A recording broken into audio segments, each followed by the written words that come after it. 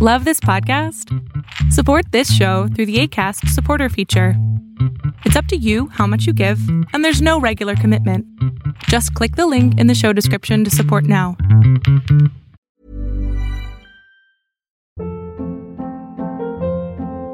Hold up. What was that? Boring. No flavor. That was as bad as those leftovers you ate all week. Keke Palmer here, and it's time to say hello to something fresh and guilt-free. Hello Fresh. Jazz up dinner with pecan-crusted chicken or garlic butter shrimp scampi. Now that's music to my mouth. Hello Fresh. Let's get this dinner party started. Discover all the delicious possibilities at hellofresh.com.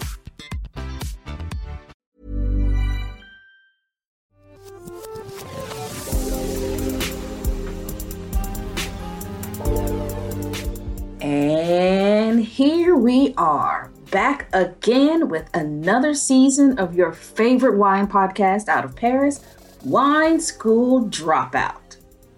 You did know I was in Paris, right? Yes, like Emily, I too am here, and this season I want to share the real life, work, and cultural experiences of other Americans in Paris, or France in general, as they relate to food and beverage. There are quite a few of us expats here, and well, our life is not quite like the popular show Emily in Paris. Therefore, things this season will be a little bit different, as every episode won't be completely about wine, but don't fret.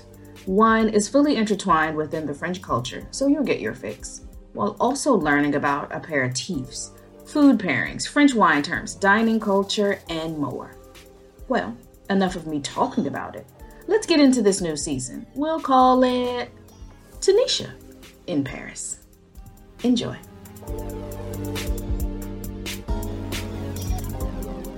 When I lived in Washington, D.C., happy hour was a culture, like a real thing.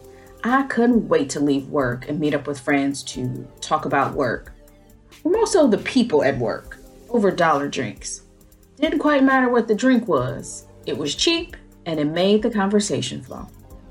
Then I moved to Paris, where the culture of drinking after work was a bit different. Apéro, or aperitif hour, is yes, a time to decompress after work, but it's so much more and different than that. The time to drink, what the drinks are, more intentional, in particular in French culture. For this episode of Wine School Dropout, I'm speaking with two Americans that live in Paris about the drinking culture here and what apéro hour means to them.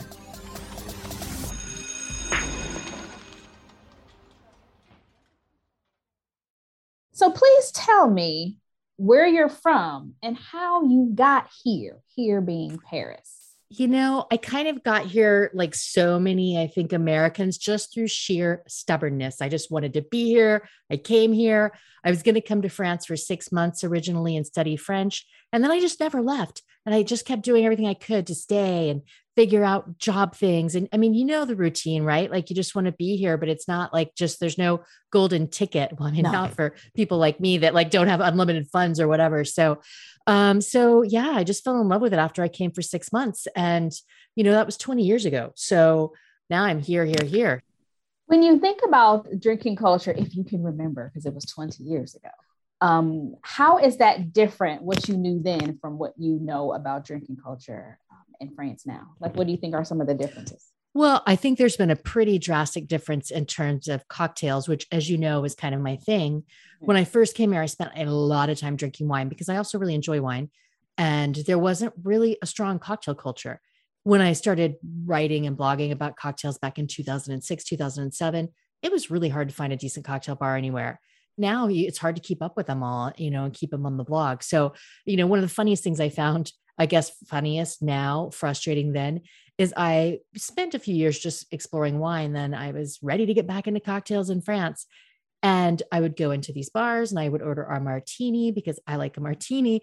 And the French just never, you know, I never got a martini. I would get sweet vermouth, the martini brand, Vermouth Blanc, just in a little glass with a little piece of lemon, which is far different from the martini. I mean, it's a nice little drink.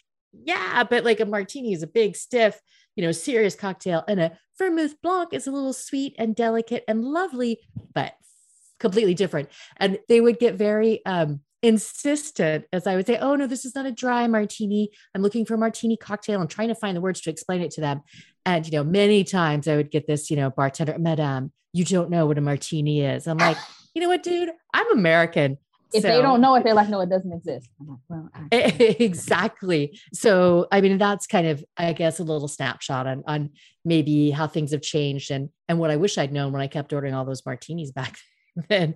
But, fortunately now, I can get a good martini in so many bars in France. And I like to think that's in part because I was just insistent on ordering martinis everywhere. Is that how you would say it? Like if you were to go into a place now, would you still just say martini, or is there a special way to ask for the one that you wanted and not the martini brand?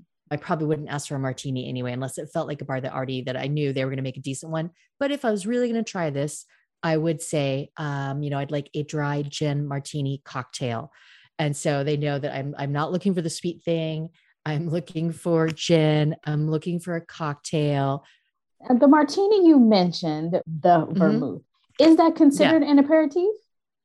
Yes, definitely. I think that a lot of French homes have it in their houses for aperitifs. Now, I honestly don't see that many of my friends drinking it or French people that I know, but I have, I think outside of Paris more often been at people's homes and they've asked me, oh, would you like some martini for an aperitif?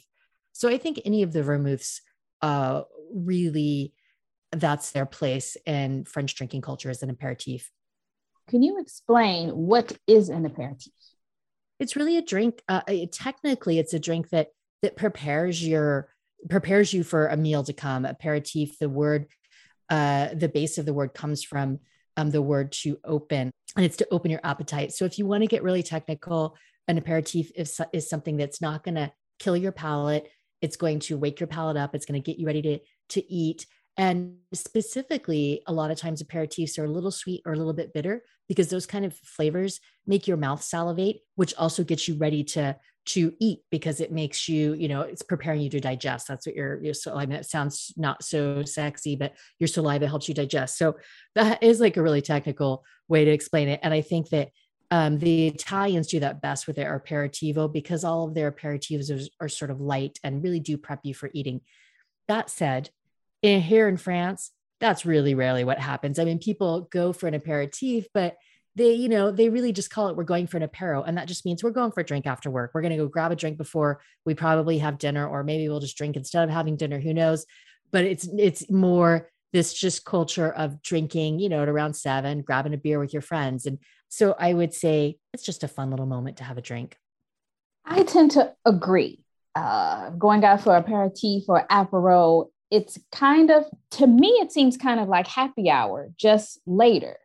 Because like in America, happy hour is like 5 to 7. When they do their specials, like 5 to 7, maybe 8.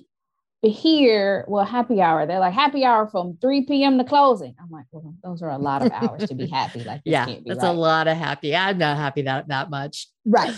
Like no one is. And I don't necessarily drink anything specific or different, but there are certain things that are even just on the menu, on a French menu, that say aperitif. So like martini that you mentioned before, or lillet, or exactly, yeah. Another one that always kind of like surprised me when I first moved here, because it's not in my American culture, is port. Like a lot of French people will drink port as an aperitif, and I remember working in a restaurant in very early days. I mean, literally when, the first year I was here, and an American table asked for port for a digestif. I went to the bar to get it. And the bartender was, no, you don't drink port after dinner. You drink it as an aperitif. So, there's that line of thinking as well. A lot of these kind of either these fortified wine type of things, like the vermouths, either sweet or port, or the things that are bitter, like Suze, like these gentian based things, or things that are anisey, like pastis, and well, not so much absinthe because it's a little bit high in alcohol, but these Ricard, these pastis flavored drinks. So these are all things that I think of as very typical French aperitifs, and that you'll see them listed on every menu. But I still wonder who's drinking them, because literally, except for pastis, I don't really see people sitting around drinking Suze that often, or lillet even. I see lillet from time to time. Like when I've had it, I'm always like, I should drink this more. But then I never buy it, but it is a great aperitif. It's very light. Yeah. You have it with some sparkling water or maybe some sparkling wine. Tonic sometimes a little too overpowering for it, but I'm a fan every time. The white and then also the rosé one, right? Yeah, me too. Like it.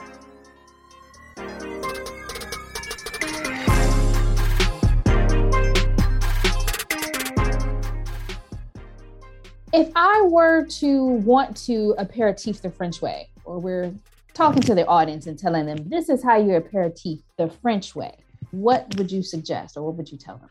I think it's lovely to use these, to go with these classically French aperitifs like the Lillet or like the Suze or like the Pastis, and have something. They're generally lower in alcohol. So that's kind of a nice way to start your drinking evening. An aperitif is usually, starts 7-ish or so. So get one of these, choose if you want it to be bitter or licoricey, or sweet, choose your one. And then also choose, I think that something I really appreciate in French bars, especially around the apéro, is they always put a little snack out, not too much to spoil your appetite, but do that. And then get some little pretzels or peanuts, just something, because I think the French really like to eat while they're drinking as well. What is your go-to aperitif? If you're like, I'm going to aperitif tonight, this is what I'm going to have. I really like things that are bitter. So I'm a big fan of something like a Negroni. I like something that's either a Suze and tonic or a Negroni. So I go for those bitter flavors. If I'm doing this for other people, I might either try a Negroni Spagliato, which is a Negroni where the gin is replaced with champagne, which makes it a little bit lighter. So those are kind of my go-tos. I always also just make sure that I always have white wine, like a dry white wine, and a sparkling wine on hand. Like I always have a bottle of each of those in the fridge because, inevitably somebody's going to be like, I don't really care for bitter, and that's fine. You want your aperitif moment to be enjoyable and not always an educational palate training moment for your guests. Right. And I have had apropos and aperitif with Forrest. So I can, yes, my hand is raised. I can agree with that. There is a sparkling, there is a white, and there is something bitter. And then also the opportunity to perhaps taste test some other things. Oh, okay. Yeah. Yeah. I don't ever pass up the opportunity to get some other people to help me taste test cocktails. So for sure. When you do your aperitifs, do you like to do a charcuterie board? It depends on what I have planned for the night. I actually have pretty strong feelings about this, honestly. If I have people coming over and I think we're going to move into dinner, I don't do a charcuterie board. I think, nope. You're going to get something like these small things, like nice nuts. I mean, I go beyond like the pretzels, like you'll get in a bar here, but they'll either be nice nuts or it'll be a tapenade or it'll be, something kind of fancy, but small. And I don't. But now when you start pulling up the charcuterie, I consider that we're moving into the territory of apéro dînatoire, which has become so much more trendy. Right. And so like a lot of the younger generation, they're not moving on to dinner. They are basically having their dinner with their aperitif. And that's when I'm like, okay, yep, I'm going to pull out the charcuterie. I'm going to pull out the cheese. I'm going to pull out all of the little snacky snack things, a lot of them to go with my aperitif. And then it just becomes more of like a cocktail snack party. But yeah, I feel like a charcuterie board is very heavy if you're just going in for like a quick, like before dinner drink. But I know people love it and they look super cute on Instagram, right? You get them all piled up with all the goodies.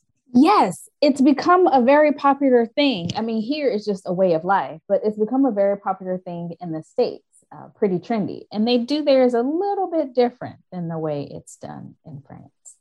You mean just the way they're all piled high with like some fruit and vegetables and cheese and charcuterie and everything filling every spot like that? Yes. Yes. I think it's super pretty. I have to tell you, my Pinterest is full of pictures of those kind of boards because they really are pretty. So I do think they make nice snack trays for parties and things. I just feel like sometimes I try to be cautious about not overfilling people with a lot of charcuterie and cheese before I might be filling them with other food. Recently, I was in London and I went to this great bar called La Coupette. And it's sort of this, it's in London, but it's got this French influence and they work with Calvados and things like that. They've got some really interesting things. And they also have a charcuterie and cheese board. And they brought it out and I thought, this is beautiful. We're not having dinner. I've eaten everything on that board. It was like these amazing, cold cuts and meats and beautiful cheeses all cut up and like lots of other little snacky things. But I thought, I would never like see like in a French bar, like this much stuff on a charcuterie board. Like this is a big, massive bit of everything, which was delicious, but not very French in terms of what I see in the cafes here. Now, tell me a bit about 52 Martinis and how that came to be. Well, I think part of it is a little bit of what we were talking about before, where there was such a strong wine culture that I really appreciated, but I got to the point where I really missed cocktails. And so I started getting out and looking for martinis and looking for cocktails. I'd always been used to mixed drinks in the States. I always had martini glasses at home, and I love to entertain and make cocktails. And so I really just wanted to get out and find that. So the initial beginning stages of 52 Martinis was just me thinking, okay, I'm going to get out and every week just make a little effort to find a bar that actually does cocktails. And so that's when I discovered so many of these martini, not real martinis. And then it just kind of slowly grew after that. As I had people coming out to visit, they'd say, okay, we know that you know all the cocktail bars these days. Where should we go? What should we do? So I transitioned all the notes that I was taking to a blog, because it was a really easy way for me to keep track of all that information. Blogs are practical ways to document things. And then it just kind of grew on its own. And so, as you know, now there's a podcast related to it and an iOS app. And, I'm always kind of messing around doing some other cocktail related thing with my 52 Martinis, but it's basically all about drinking culture in France. Now, for the best aperitif, if I want to make one at home or start preparing myself to make aperitifs, what are some things that I should have on hand? First, I think kind of identify your flavor profile preference. But so for me, I always have Campari and I always have Aperol, these sort of like very typical Italian aperitif bitters on hand, because those are really easy to mix up with tonics or with sparkling water. But I also have some vermouth. So for me, pick a vermouth, pick a bitters that you like. And maybe when I say pick a vermouth, pick a sweet vermouth, like a sweet red vermouth, and then pick a bitters. And so that way you can kind of cater to your guests. The ones that aren't so into bitter, you can give them a little sweet vermouth with soda water. The other ones who like bitter, you can do a little soda water and the bitters. And then you can also take those things and mix them together and add some gin and make a Negroni. So I think that you've got a lot of different things you can do if you've got those different pieces. Yeah. And I also, I always have white wine or champagne. And, also gin and tonics. Like gin and tonics are always a classic, and they are taking off more and more in France. So I've always got those on hand as well. You mentioned the Negroni and then Negroni Spagliato. Can you give us the recipe for that, or like exactly what goes in it? Because it's equal parts. So it is. And I love the equal parts recipe, because not only because I just don't have to mess around with my measuring, but also it's easy, especially with the Negroni. Like say you want to kind of make a big batch for, if you're going to make an apero, I get 2 or 3 people around, just like make a big batch of it. So it's an equal part sweet vermouth, Campari, and gin. So it's just those 3 ingredients. You mix them together, you stir them together over ice, and then you pour them into a glass over ice with people. You can put a little lemon zest on it if you want, or a little dehydrated orange if you want to get fancy, but you don't really need to. And the Spagliato. And so that basically is the same thing, but you're replacing the gin with sparkling wine, with Prosecco probably is the best one to do. And so that's the same thing. It's just a little bit lighter and it's bubblier, a little bit more festive. And I like them because they're easygoing. You don't have to worry about, really your measures. You just have to do equal measures. And some people like to put them in a champagne flute. I like to serve them in just a little small glass with a little piece of ice. It's a little bit more sophisticated than just saying, okay, here, I'm just pouring Prosecco. It just takes things one step further. And you know what? There's also always, we're in France, so there's also always the Kir Royale, right? If you want to just, or just a Kir. So that's another option for something easy you can keep at home, because you just need your bottle of your syrup. But, that's also great, because then you can have stuff you likely have on hand, like wine and sparkling wine, white wine and sparkling wine, and just dress it up with just a little drop of creme de cassis. Or, as you know, you could also make them with lots of other little, little liqueurs that you might want to put in. Yes. So, I spend a lot of time in Le Perche and kind of towards Normandy. And that's also a really big aperitif here. If people want to do something that is just a little bit different from the ordinary, there's the Kir Normand, which is cider and cassis. And that is very, very, it's popular. People have it around here all the time. I really like it a lot as well. I can see that being very refreshing. Yeah, it's good. It's good. And it's just a little bit different. Yeah. Different depth of flavor with the cider, with that apple. Yeah. And it's something that I actually do see people drink a lot, whereas I don't see people in Paris drinking Kir very often. In Normandy, I see people drinking the Kir Normand a lot. Well, Forrest, thank you. Before I let you go, where can we find you? Because you are all over the webs. Oh, usually I am. You can find me pretty much everywhere as 52 Martinis. I'm on Instagram, Facebook as 52 Martinis. That's 52 Martinis. I've got a website that's 52martinis.com and podcast called Paris Cocktail Talk, but you can link to that from my website, and an app called Paris Cocktails that helps people find good cocktail bars in Paris. So yeah, I'm a little bit everywhere. Wonderful. Well, thank you so much for giving us the scoop. And well, it's not quite aperitif hour, but I think I might have to make myself a little aperitif soon. I'm also looking forward to having an aperitif with you soon.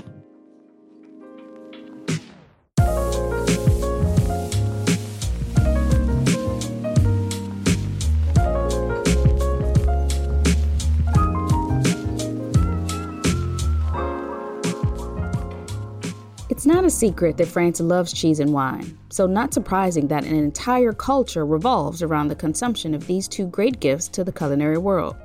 Come and discover one of the best parts of French culture with the cheese and wine class or a wine tasting class. Join my classes. They're a great opportunity to experience the French terroir. During these 2-hour classes, you'll sample some of the finest cheeses and finest wines, learn the techniques and language of cheese tasting and wine tasting, and also the concept of terroir. You'll spend a great evening in a relaxed atmosphere with beautiful surroundings in the heart of Montmartre with me at Cooking with Class Cooking School, and get a great head start to fully understand and appreciate our love for French cheese and wine and help you approach them with greater confidence. Visit cookingwithclass.com, COOKNWITHCLASS, and search Paris Classes for more information or to book your date.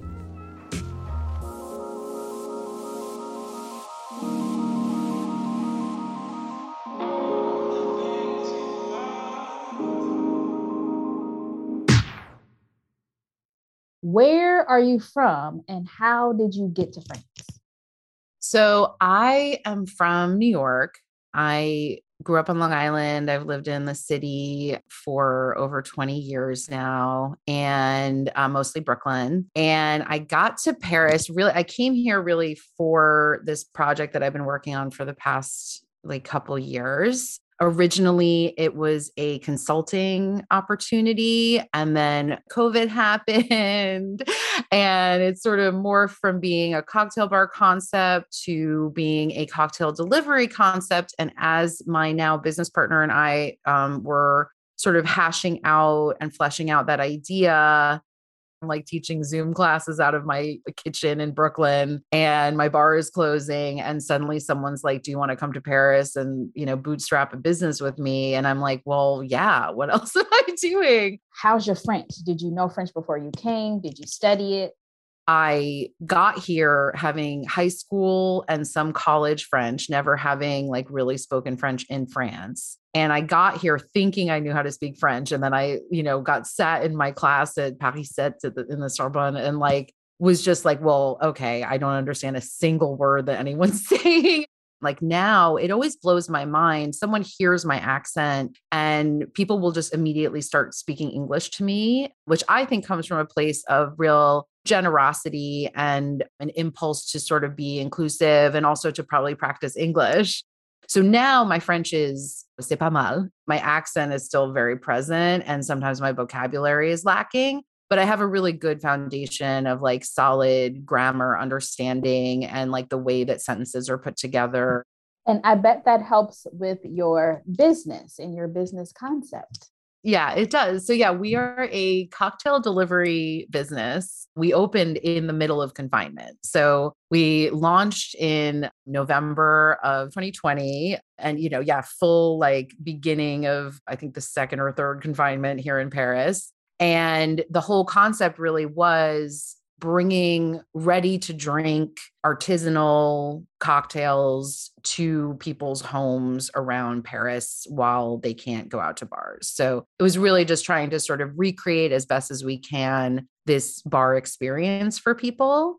And while I'm not yet at a space where I'm making drinks and I'm putting it right in front of you and watching you drink it, even just sending something out to someone's home and seeing a picture they post on Instagram of them enjoying the cocktails in their home with their family or whatever has been a way for me to feel like I have some sort of connection and community that I really had been missing for a while. Also just kind of getting to work with a lot of the produce here, which has always been, for coming from New York, where great green markets and great farmers and stuff, but just in terms of the seasonality of things, there's just so much more abundance here and so much more variety in terms of the produce and fruit and vegetables that you can access. So many amazing craft spirits here too. We're trying to survive and we need a drink. Yeah. The whole concept came because of the pandemic. The original idea really was a bar, and we are still actively working toward that. And I am hoping that we will be opening our bar in the next few months here in Paris. Anyone can make themselves a G&T, we're happy to, I can, there's all kinds of ways to gussy up a G&T. I'm literally right now drinking a fancy G&T that I made with all these infusions or whatever. But I also think being able to just sit at home and have someone show up at your door with cocktails that are literally you could just put an ice cube in it and drink it from the beautiful jar that it comes in. It has the garnish. We have little apéro snacks that you can get with it. And it's sort of an experiential thing that I think just helped to break up some of the monotony where you don't have to do anything. I don't want to make anything. I just want to drink something that's different than what I would make myself. That's not just me pouring some vodka and some soda into a glass. And that's something that is a little bit different in French culture. In American culture, we have a lot more prepared food. Ready to drink cocktails have been kind of a thing for a while.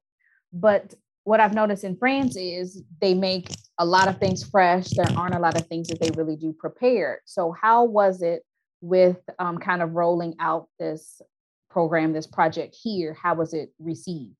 One thing I'll say is that anyone who tried us, we have had an amazing sort of just retention in terms of regulars and people who are repeat customers. And I think that one of the things that differentiates us perhaps is that nothing's pasteurized. We're not this isn't a shelf stable product. It has a shelf life. It's made with fresh press, cold pressed juices, local ingredients. They're very thoughtfully made, very seasonal, kind of culinary perspective cocktails, in the sense that generally the flavor profiles that I like to play with are maybe not as expected. I like to sort of find things that I'm often inspired by a savory dish I might eat, or a salad, or, something like that. And then I'm well, how can I make this a cocktail? So I think in that regard, we definitely appealed to a French consumer because it still is this handmade artisanal product. Whereas I think some of the more packaged prepared cocktails that you can see in the States, sit on the shelf at a liquor store, and they have lots of preservatives and lots of sugar. But it's been interesting just in general to kind of see what the pandemic has done in terms of some of these things that were really not part of French culture before, that really became a part of the culture very quickly, at least in Paris, just delivery in general. I'm from New York. We get food delivered all the time before the pandemic. And all kinds of food, not just pizza all kinds and sushi. Anything that you might want, you can get delivered. And that's just been a big part of the culture. And so we, I think, kind of came into that space and tried to do it in a way that I think felt a little bit more aligned with the values that I appreciate in French culture. We've been through this whole thing really trying to do it in a way that's felt really thoughtful and really aligned with the values of this culture that really is about community and social support in a way that I don't think American culture is quite as much. In your delivery. It's a couple cocktails and then also an apéro snack, something to go with it. So would you consider your cocktails a little more aperitif to be enjoyed maybe like before a meal or just kind of in their own situation? They definitely vary. I love apéro and I love aperitif cocktails and I love just like that whole sort of genre of spirits and all of that. But I think, so sometimes, there are definitely some that would 100% make a lot more sense before dinner than maybe after or during. But then sometimes, it's sort of like, I just like to make whatever I feel like making. So there are definitely some that are a little bit more maybe digestif leaning than aperitif leaning. At this point, there are very few things that I can think of that you couldn't justify drinking for apéro, with the exception of maybe a glass of port or like some, really hardcore like digestif amari or something. Thinking of apéro culture here and then happy hour culture in the States, do you think those are similar, different? I think they have similarities. Like, I think I were to describe apéro to an American, I would certainly bring up happy hour as an example of relationship, but they are to me also very different. Like happy hour to me is always about deals. Like happy hour is like all about, oh, they've got, 2-for-1, like Long Island iced teas or whatever. Mm-hmm. Like never, no bar should ever get the big that. Beer for the little beer price. Exactly. Like you can get a pint for whatever, but I think, like $5 margaritas or whatever it is. And that also feels very American, right? Like you're really focused on this sort of like the consumer experience. And it's kind of about dollar signs. But I also feel like happy hour, it's not as like entrenched or established in the same way that apéro is. Like happy hour feels to me a little bit like it's really directed toward office workers who are getting off at 5 or 6 p.m. and they're like going to have a drink with their coworkers before they go home. And it's also not really about a specific style of drink either. It tends to just sort of be a few main categories of cocktail and like a cheaper price on beer. Whereas I feel like apéro is much more pervasive. I think that in general, it doesn't matter if you're like retired or an office worker or an artist or whatever, like you're going to go have an apéro. It's like a prelude to dinner, which I love because to me, that is just so French. Like it is just so French to be like, we are going to create this whole genre of drinks and this whole sort of experience, and we're going to call it a thing. And it is like designed to get you ready to eat dinner. I think that's sort of, a lot of these like actual aperitif drinks like vermouths or dry sherries or like a kir or any of these things are relatively low in alcohol. And they're always had with something to snack. I love also like the first time I learned the term apéro dînatoire, which is, so I've always like my favorite kind of dinner, I've always called snack dinner. And that is what it is. I'm just going to eat enough snacks that I don't have to actually, I'm just going to stretch this apéro through when dinner should have been by continuing to eat my nuts and my cheese and my whatever, my charcuterie. And yeah. I like that when I'm prepared for it. But if I'm not prepared for apéro dînatoire, then I'm like, so we're not eating. So it's not going to be a meal. Like I'm upset. I'm like, so this is it. Oh, just meat. Oh, nothing else coming out. Not a quiche. We don't have a tart in the back. Can we order some pizzas? Like this is. No, you have to. I mean, you have to bulk out. If you're going to commit to the apéro dînatoire, you've got to like actually do the dînatoire. Right? Not just like have 2 bowls of nuts and a packet of chips. Like no, that's not going to cut it. And we're probably going to stop being friends because you had me come to your house and you don't have enough food for me to eat. Oh my God. We were still hungry. Like now I got to go to McDonald's. Now I have to be a full American. So. I mean, there's honestly nothing I fear more than the idea of like having guests over and not feeding them enough food. That just goes against like every Jewish grandma element of my mind. And also my body, you have a service background. So you want to make sure I'm a feeder. Like I'm like, you got it. So yeah, that is my worst nightmare. The idea that someone would leave my home and be like, oh, I'm hungry. I've got to go to McDonald's.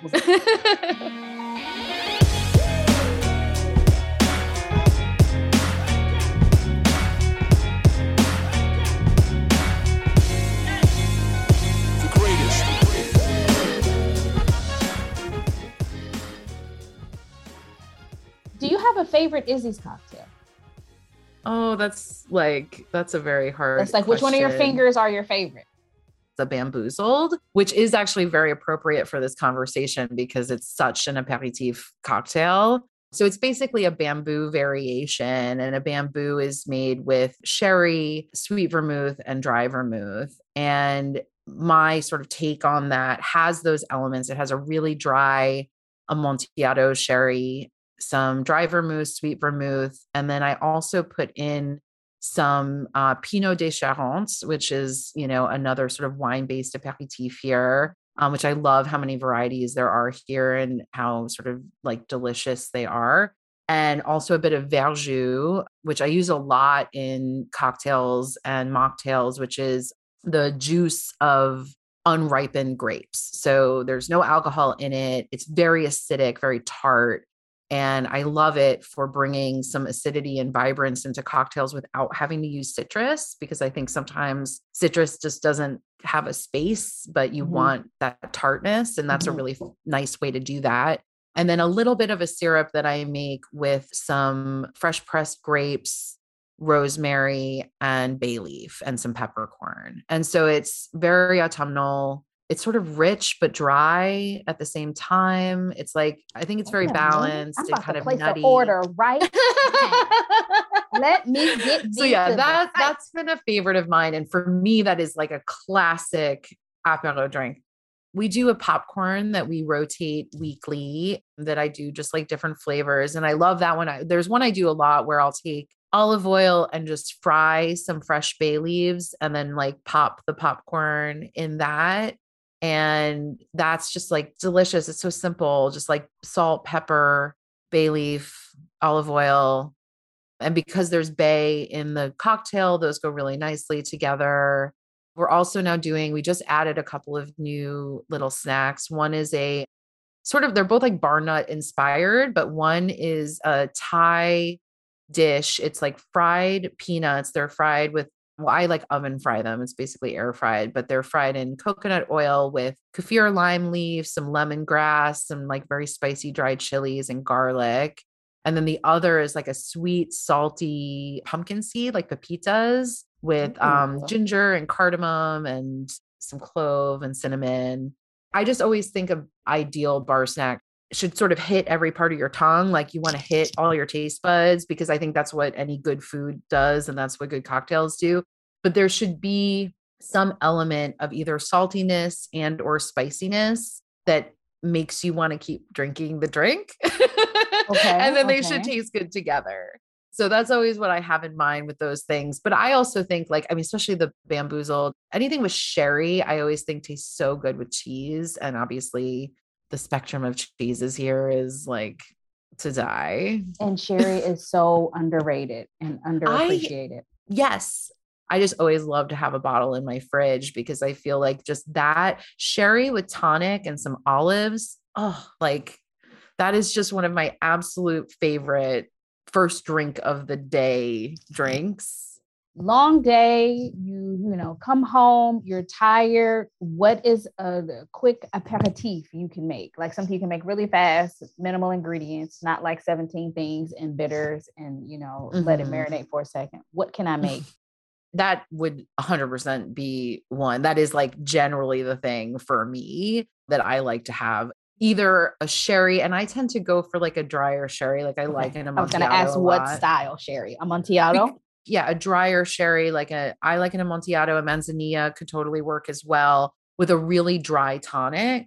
Those together I love. And you can throw some citrus in there. Or honestly, I mean, this is a very Spanish thing, but I love like a salty green olive in sherry and tonic. I think that is just such a delicious combination. It sort of hits all of those savory, nutty kind of notes. I love olives and drinks. I love martinis. So I'm always like, give me the olives. I want always they're extra. Delicious. Yes. Delicious. Yes. And snack to go with this, would it be olives too? Or would there be another kind of salty snack like pretzels or chips or something like that? I mean, I think like olives are great. I think olives would be great if that's what you have. But I think honestly, pretzels, nuts, any kind of chip. I tend to generally have like nuts in my cabinets, chips. I have trouble keeping in the house, so I don't often buy them unless I have people coming over. But yeah, I think even just like a nice cheese, like a Comte or something like that would be great with that. Another one that I love and I always have on hand is I love Campari. I love its bitterness. I think it can go either way. It's bitter enough that you can bring it into a digestif kind of space, but it's also kind of citrusy and light enough that I think it makes a really nice apéro. And for me, I just love Campari and soda. I wouldn't really do tonic because you're bringing in more sugar and more bitterness, and you don't really need to add either of those things. But for me, what I love is just like a really tall glass with, say, 30, 45 ml of Campari, fill it with ice, top it with soda, and just like a ton of lemon juice, like fresh pressed lemon juice, or muddle some lemons in there. A Campari and soda is usually my go-to. And I just find something about the bitterness and the citrusiness of that really does actually whet the appetite. It's sort of like, it kind of opens up and also settles your stomach at the same time in a way that like really prepares you to eat something a little bit more robust. Well, all right. I have my notes. I know what I'm drinking next, what I need to have on hand in order to make a good drink. Allison, thank you. Tell us all where we can find you. We at Izzy's are on Instagram at Izzy's Paris, and our website is izzysparis.com. And you can find me also on Instagram. I'm at Allison_Cave. That's Allison with 2 L's and Cave with a K. All right. Well, thank you very much. And we look forward to getting those cocktails at the door.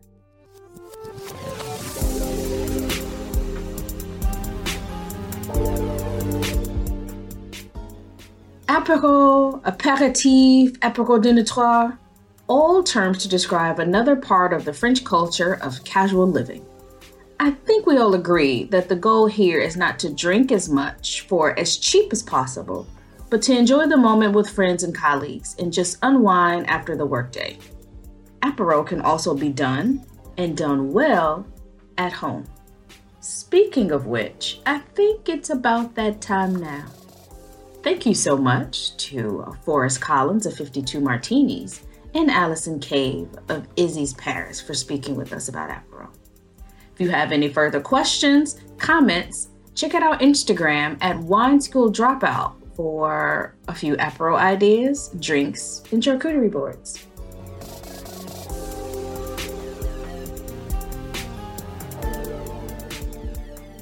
Thank you for listening to Wine School Dropout. This podcast was produced by Studio Ocenta and hosted by me, Tanisha Townsend. Our executive producer is Lori Martinez, sound design and production by Luis Lopez and Kiara Santella. Production coordination by Catalina Hoyos. Our theme was done by Gabrielle Damaso. Music is by Makai Beats. Our art is by Tiffany DeLune. Follow us at Wine School Dropout on Instagram. If you like the show, tell a friend about it. And leave us a review wherever you get your podcasts. Until next time, sit back, relax, and have a glass.